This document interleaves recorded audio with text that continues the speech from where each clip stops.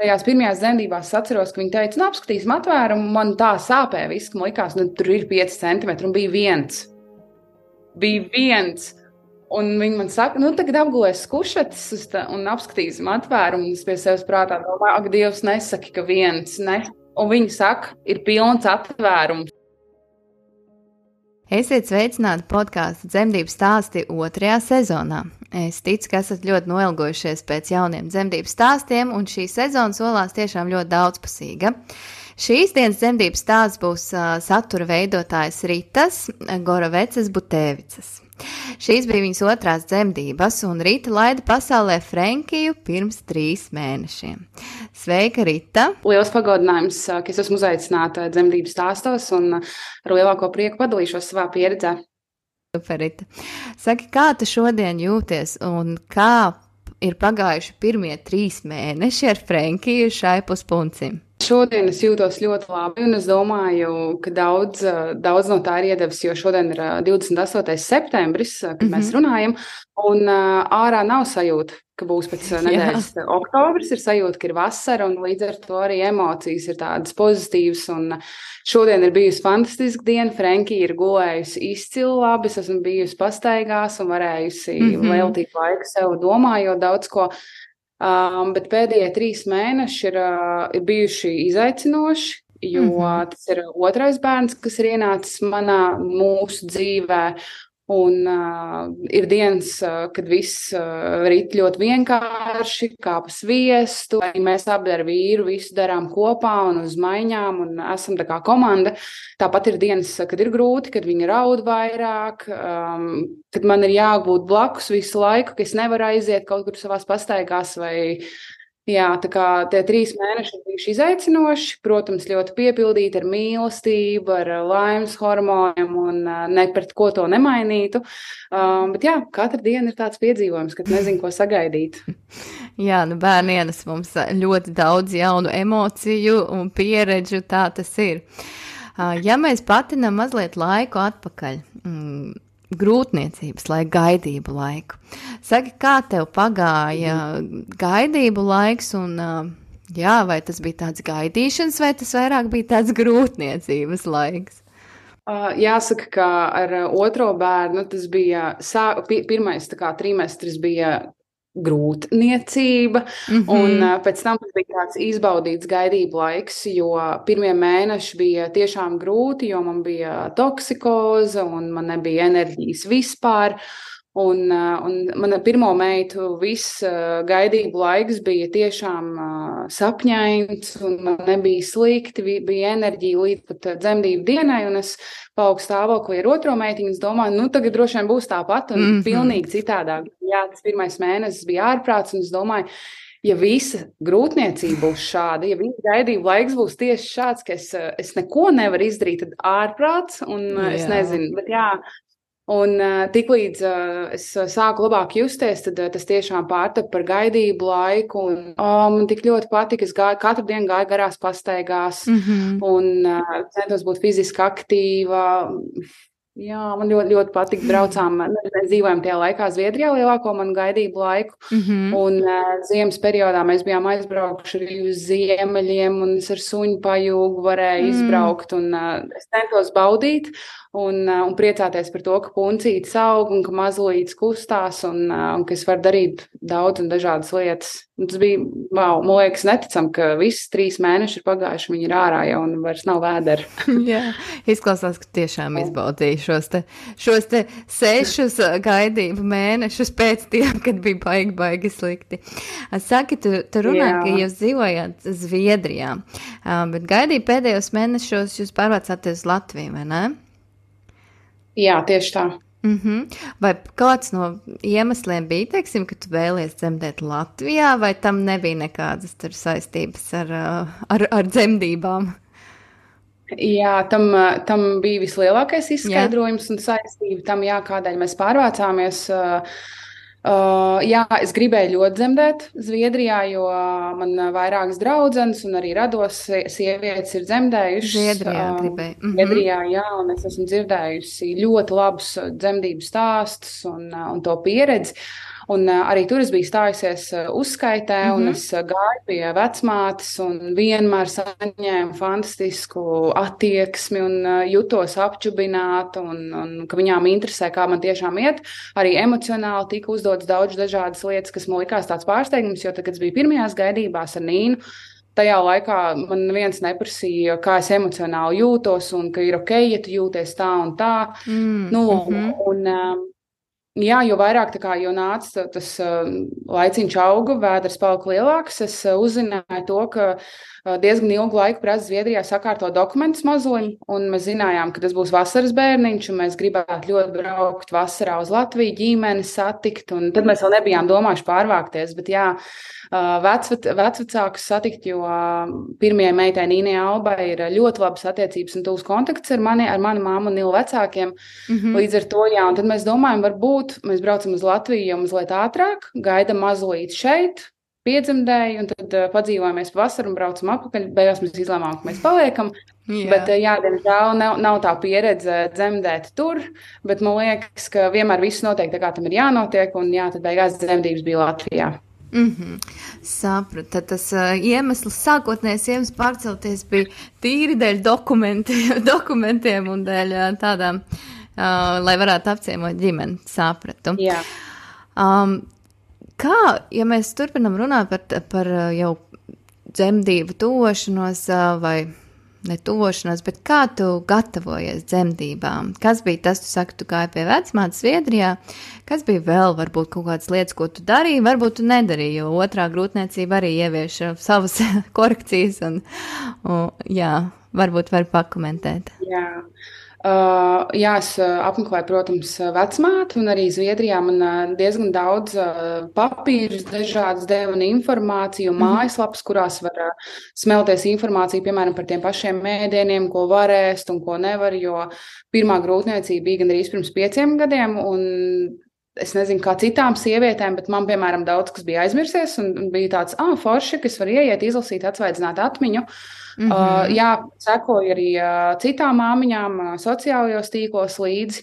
Un jā, bet tā speciāli kursos es negāju, es nelasīju neko tādu, jo es biju, tad, kad gaidīju pirmo meitu, tad es gāju elpas dzemdībās, jā, pie Zīles Davidsons. Tas man ļoti, ļoti patika, un tas bija stipri iespiedies atmiņā, ko mēs tajos kursos, ko es iemācījos.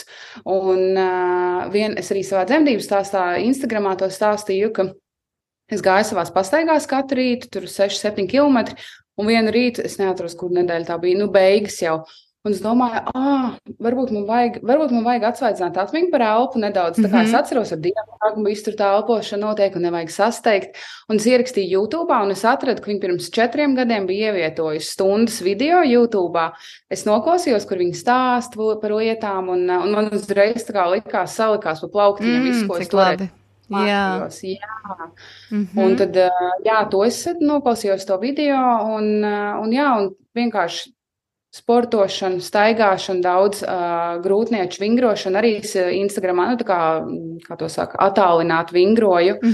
Un, jā, centos būt pēc iespējas aktīvāk, jo pirmajās dzemdībās man gāja labi, un liekas, ka tā fiziskā aktivitāte, kāda man bija, arī deva tos rezultātus, ka Tad tev tās ļoti, ļoti stipri savēlts korelācijas starp fizisko sagatavotību un arī to, kā tad dzemdībās būt, jo tam ir tiešām liela saistība, jo dzemdības tiešām tiek salīdzināts ar kārtīgu maratonu, un uz maratonu vajag gatavoties. Tā to visi zina, un uz dzemdībām tieši tāpat. Jā, tālāk, ja mēs runājam, jau tad tojamies tai dzemdību dienai. Noteikti, ka vēl atmiņās spilgti atceries, kā sākās dzemdības. Kas bija tas pirmais, kad tu saprati, jā, tūlīt satiksimies mēs ar Frenkiju? Jā, tas patiesībā bija mazliet mulsinoši, tā kā es biju apjukusi, jo tas bija 5 no rīta. Mēs bijām Valmierā pie manas mammas, un es pamodos no ļoti asas sāpes tādas vienas, un es domāju, un man bija 39 nedēļas un 5 dienas. Un es domāju, jo es jau pēdējo nedēļu visu laiku manifestēju un runāju ar Frenkiju par to, ka mēs nevaram sagaidīt un cerams, ka tu nāksi tad, kad tev ir jānāk. Un Un, lūk, es pamostos tajos 5 no tās sāpes. Māma bija mājās, viņa jau bija nomodā un aizēma vīrs savu guļu un aizēma un saku, es nezinu, vai tas ir, bet man liekas, ka ir sākušās. Un mamma saka, taimerējam un skatāmies, un es uzliku to taimeru, kas skaita kontrakcijas, un tiešām ik pa brīdim paliek tā kā, ka es jūtu, ka viņas nāk, ik pa pusstundai sākumā vai pa 20 minūtēm nāk, bet tāpat man prātā visu laiku ir tas, vai tiešām tās ir īstās kontrakcijas, jo ar pirmo meitu, protams, nevajag salīdzināt, visi saka, bet tas ir tas, ko mans prāts dara uzreiz. Ar Nīnu viņas bija sāpīgākas, tās bija sāpīgākas jau tad, kad sākās, un es domāju, ārprātus nesaprotu, vai šīs ir, vai tās ir vienkārši trēniņa kontrakcijas, un tā arī bija, es liku to taimerīt, un protams, samazinājās minūtes, ik pa minūtei, un tās bija īstās 5 no rīta, es pamodos ar tādu stipru sāpi. Tad saprat, ka būs, un kontrakcijas palika arvien biežākas, regulārākas, jā. Un kurā brīdī, teiksim, kā tas tālāk risinājās, kurā brīdī jūs devāties uz slimnīcu un dzemdību iestādi, un vai nogāja ūdeņi kādā mirklī? Arī šo var noteikti pastāstīt. Es 7 no rīta 5 pamodos no tās sāpes, 7 es sazinājos ar vecmāti, jo mēs bijām nolēmuši, ka mēs brauksim dzemdēt uz radību māju Harmoniju. Tas ir pusstundas brauciens ar mašīnu līdz turienē no Valmieras. Piezvanīju 7 vecmātei, izstāstīju, kā es jūtos, kas ir. Viņi man konsultēja par to, ka es droši varu pa mājām dzīvoties, ka es varu darīt savu ierasto dienas ritmu, ka man nav jāsatraucās. Tā ļoti, ļoti mierīgi un harismātiski sieviete. Un, tas bija ļoti forši, ka viņi manī tā kā arī, es nebiju tā kā satraukusies, bet tāpat tas ir tāds moments, ka, šodien tas būs, es satikšu savu bērnu, un dzirdot viņas balsi, ka viņi tik mierīgi man saka, vispār nedomā par neko, vienkārši, ja tu gribi iet dušā, izmazgā matus, un es tā arī darīju. Somi jau, protams, gatavs, iegāju, paēdām brokastis ar mammu, ir savu gulēju, jo 7 viņš jau gulējām, mēs ar mammu pabrokastojām, aizgājām uz veikalam, vēlāk iegāju dušā, matus izmazgāju, es domāju, labi, es gribu braukt ar tīriem matiem. Dušā iegāju, un ap 12. es viņai 2. reizi zvanīju, izstāstīju atkal, kāds tagad ir laiks tām kontrakcijām, un ka paliek nedaudz spēcīgāks, bet ka es elpoju, visu laiku izelpoju katru kontrakciju, un viss ir kārtībā, es varu kustēties pa māju, darīt savas lietas, arī Nīna tur bija, jo mums bija sanāca, ka mana mamma paliek ar Nīnu Valmierā, un tur spēlējāmies un darījām lietas. Un tad pienāca pulkstenis 3, un es zvanīju vecmātei, un es saku, ka tagad jau ik pa kaut kādām 7 minūtēm ir kontrakcijas, un tādas, jau var just, ka viņas ir tādas jaudīgākas palikušas. Un viņi man saka, varbūt vēl pusstundiņu padzīvo, un tad brauciet. Un līdz ko es beidzu ar viņu sarunu, bija ritīgi sāpīgas kaut kādas 2 kontrakcijas, un es Nilam saku, tā kā, man liekas, ka nesam visu uz mašīnu, iebraucam veikalā, paņemam ūdeni un mēs braucam. Un tā arī kaut kāds 10 minūšu laikā mēs visi sakrāmējām. Es piezvanīju vecmātei un es teicu, ka es labāk braucam mēs turien, ka mēs esam drošībā, ka viņi tur ir jānekas un viņi paceļ to klausulu, viņi tik jauka tāda, labi, tad es taisos, tad jau tiekamies tur, un atkal tā balss, tā kā tik vienkārši tas izklausījās, un man atkal likās ārprāts, cik forši, ka mēs izvēlējāmies to vietu, un ka tas ir pareizais lēmums, un tad mēs ieradāmies Harmonijā, tad 2. stāvā ir istabiņas, un es kāpu tām trepēm, un elpoju tās kontrakcijas, un vecmāte bija tajā telpā, kur pārbauda visu, kur puša tīri aparatūra, un viņi no turienes no tās istabiņas saka, es atceros, tā kāds būtu vakar, ka viņi teica, cik ļoti tu pareizi elpo, turpini tā arī to darīt. Un tad es uzkāpu tām trepēm, aizgāju līdz istabiņai, viņi pēc tam pasauca, lai pārbaudītu, es apgulos uz galda, un es apguļos, un viņi saka, ka pārbaudīsim atvērumu, un man uzreiz atkal ir tā kā atpakaļ metiens pirmajām dzemdībām, un es gribu piebilst, ka šī vecmāte sakritības pēc Siguldas dzemdībā pieņēma Nīnu. Jā, un tad, kad es Tāpat. uzzināju, ka šai vecmātei ir sakars ar harmoniju, likās, tad mums noteikti tur ir jābrauc. Nu, lūk, un tajās pirmajās dzemdībās es atceros, ka viņi teica, nu, apskatīsim atvērumu, man tā sāpēja viss, ka man likās, nu, tur ir 5 centimetri, un bija viens. Bija viens. Un viņi man saka, nu, tagad apgulēs kušetes un apskatīsim atvērumu. Un es sev prātā domāju, ak, Dievs, nesaki, ka viens, ne. Un viņi saka, ir pilns atvērums. Wow! Nils man aizmugurē sēž tajā istabiņā, jo viņi teica droši, ka vīrs var nākt blakus, lai viņš ir, lai viņš nekur neiet. Un es paskatījos uz augšu uz Nilu, un mēs abi divi esam šokā, ka es esmu izelpojusi visas tās kontrakcijas mājās. Un viņi man teica, ja tu būtu mašīnā nošķaudījusies vai noklapojusies, tev ūdeņi būtu nogājuši mašīnā jau. Jo viņi pārbaudīja, un viņi man teica, ka bērniņš ir augstu, vēl jau ūdeņi ir. Un viņi teica, kā nāk kontrakcija, tā, lai es spiežu. Un visas ar to kontrakciju nākamo, kas nāca, pārsprāga ūdeņi, un tad sākās. Okay. Tad tev bija pilnīgi kaut kāda cita pieredze kā pirmajās dzemdībās, vai ne? Tur 1 centimetrs un tagad 10. Un tad sanāk, ka tu visas šīs dzemdības sāpes, tas palīdzošākais, ja vienīgais rīks bija elpa. Un plus, kā tu minēji, arī ļoti gādīgā un mīlošā balss no vecmātes, vai ne? Jā, bet tā elpošana, un es visu laiku elpoju mājās, visu pat mašīnā braucot, kad uz beigām, jo tās kontrakcijas ir tik sāpīgas. Un visu izelpoju, un tad, kad pārsprāga tie ūdeņi, man patika tas, ka vecmāte parādīja, kādā krāsā ir augļūdeņi, ka viss ir kārtībā, ka vispār nav nekāda stresa. Protams, tonīšu aparāts bija arī, ka mazulītim viss ir kārtībā, un tad viņi teica, tagad tikai darbiņš jādara.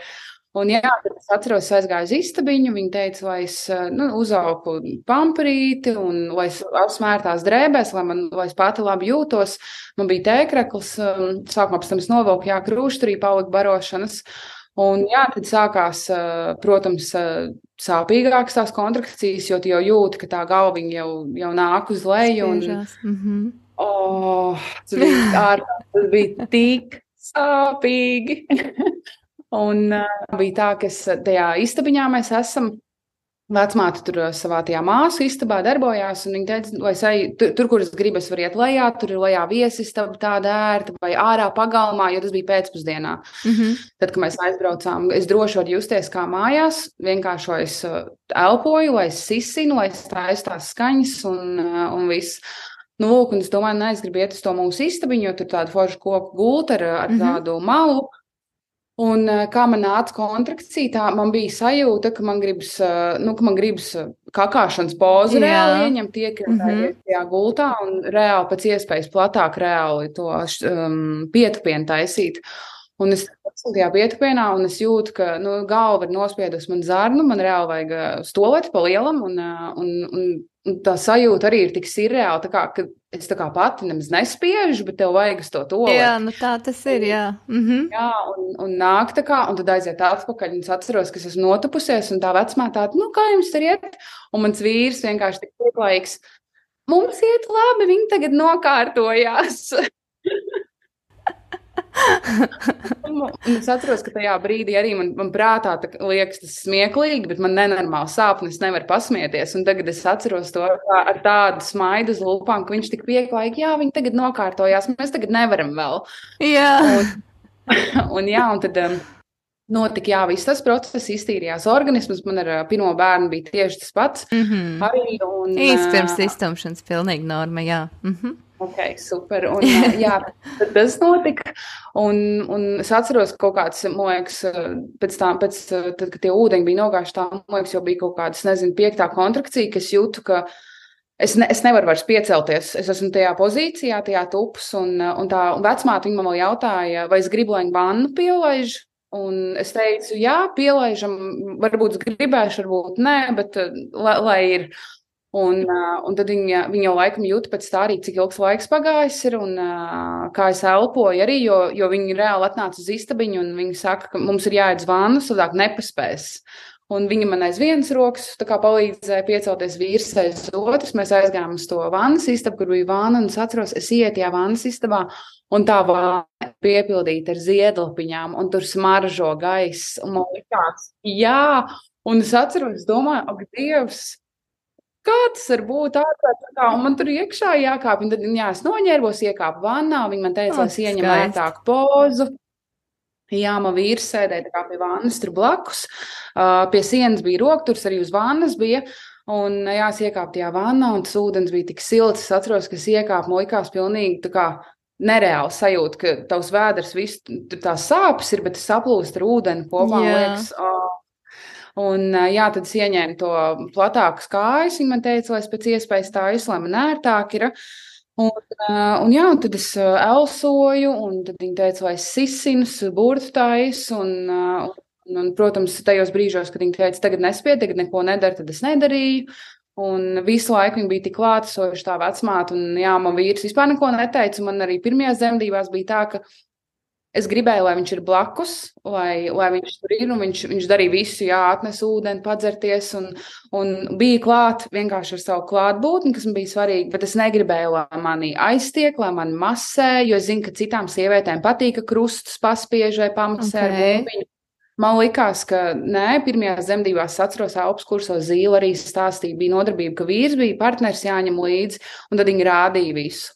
Un, protams, pirmajās dzemdībās tur somā, man liekas, viss bija salikusi, un bumbi, un tas, un šitais.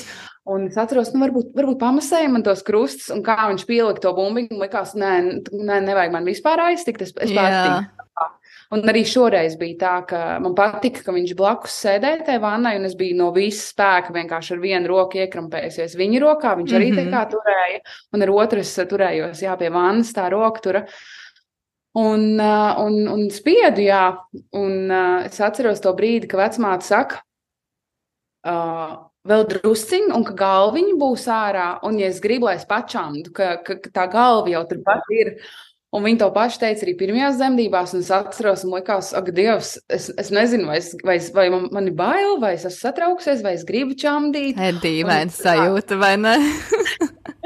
Jā, un es atceros, ka es teicu, nē, es negribu neko čamdīt, vienkārši daram, lai Frenki ir šeit, lai mēs esam kopā, un viņi man saka, tad vienu lielu spiedienu, un tā galviņa būs ārā, un es atceros, ka es spiedu, un tiešām tas ir tik nesen bijis, laikam, tāpēc es tā kā varu aizvērt acis un atcerēties tieši to momentu, kā galva iznāca, jo es jūtu ar to spiedienu, ka vēl bišķiņ man ir jāpaspiež, un ka es jūtu, ka iznāk tā galviņa ārā. Jā. Un iznāca, man likās,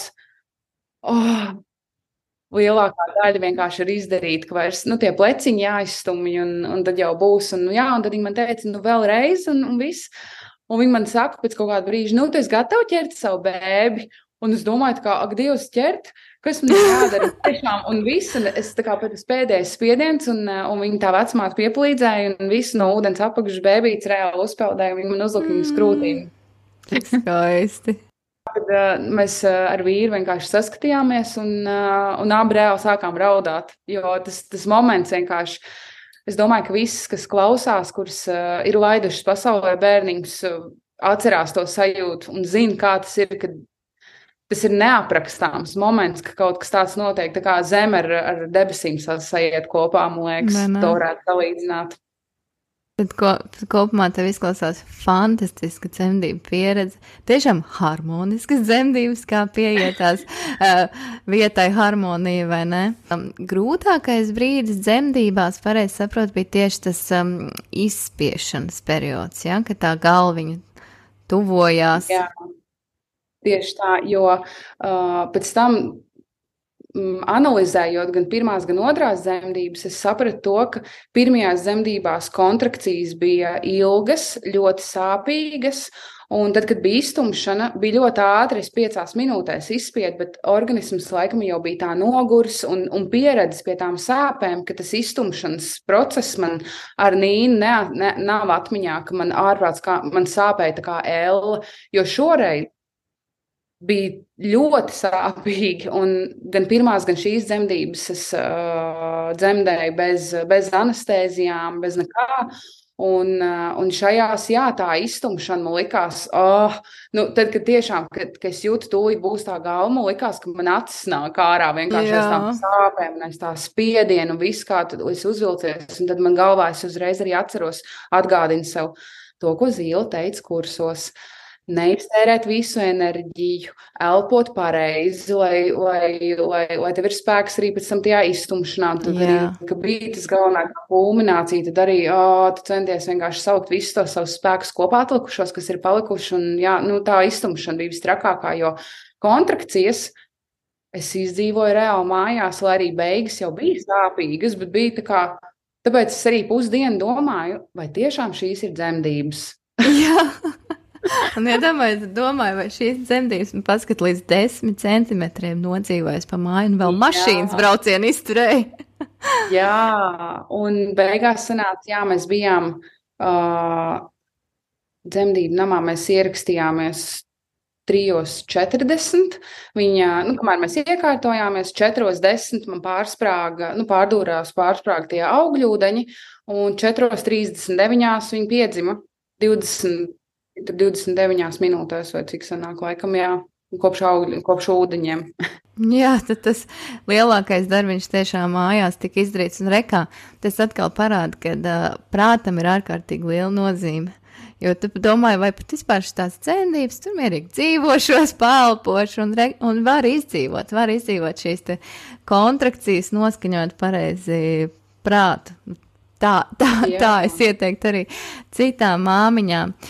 Kas ir varbūt tas, ko tu ieteiktu citām māmiņām, kas tev ļoti palīdzēja, vai ko tu gribētu, ja kādreiz būtu vēlreiz jādzemdē, ko tu gribētu, lai atkārtojās, kaut kas tiešām tev ir palīdzējis un arī citām varētu palīdzēt? Jā, manuprāt, vissvarīgākā pirmkārt lieta ir atrast to atbalstu personu, kas tev ir tuva cilvēks, kurš tev atbalstīs, kurš sapratīs, kurš neteiks tajos brīžos, nav jau tik traki vai ar nepareiziem vārdiem, varbūt mēģinās atbalstīt, bet ar kur tu esi tā kā uz vienu viļņu.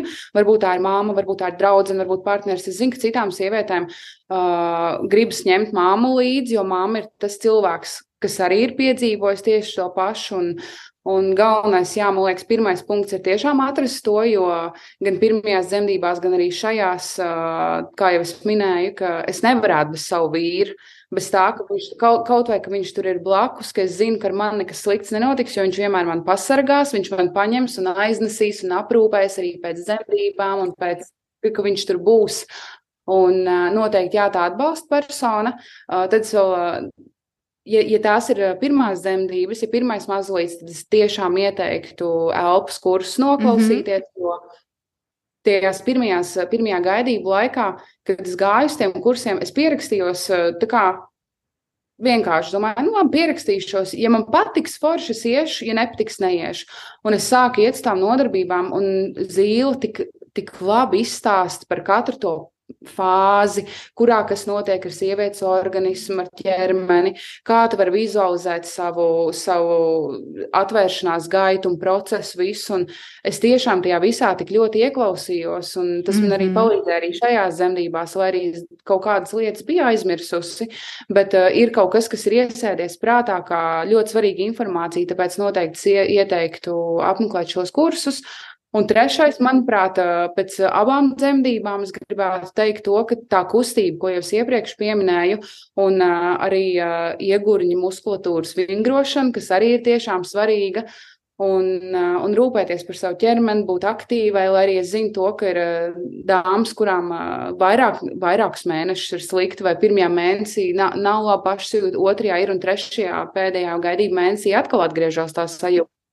Bet censties kaut kādu mazu fizisko izdarīt, kaut kādas bumbiņas pasēdēt un pavingrināt gurnus un pastaipīties kaut ko maziņu, jo tas tiešām varbūt citiem liekas neticami, bet tas daudz ko dod. Un man liekas tieši tāpēc, ka es biju aktīva, es staipījos un es vingroju. Gan pirmajās, gan otrajās dzemdībās man bija pavisam maziņš viens iekšējais plīsums. Un kas bija, un tā kā noteikti atbalsta persona, elpas kursi, un aktivitātes. Jā, liels paldies, Rita, un arī paldies Zīlei. Zīle tiek pieminēta ar elpas kursu ļoti daudzās no podkāstu epizodēm. Tā kā es tiešām arī iesaku Zīles Davidsons kursu, kas saucas Elpa dzemdībās. Un rekā Rita ir 2 lieliskas dzemdības piedzīvojusi tieši īstenībā sāpes pārvarot tieši ar elpu. Tā kā liels paldies tev, Rita, par dalīšanos ar dzemdību stāstu. Novēlu vairāk un vairāk sievietēm piedzīvot tik skaistas dzemdības. Jā, un tiekamies mēs ar klausītājiem jau pēc 2 nedēļām, kad būs nākamā epizode. Paldies, ka klausījāties! Atā!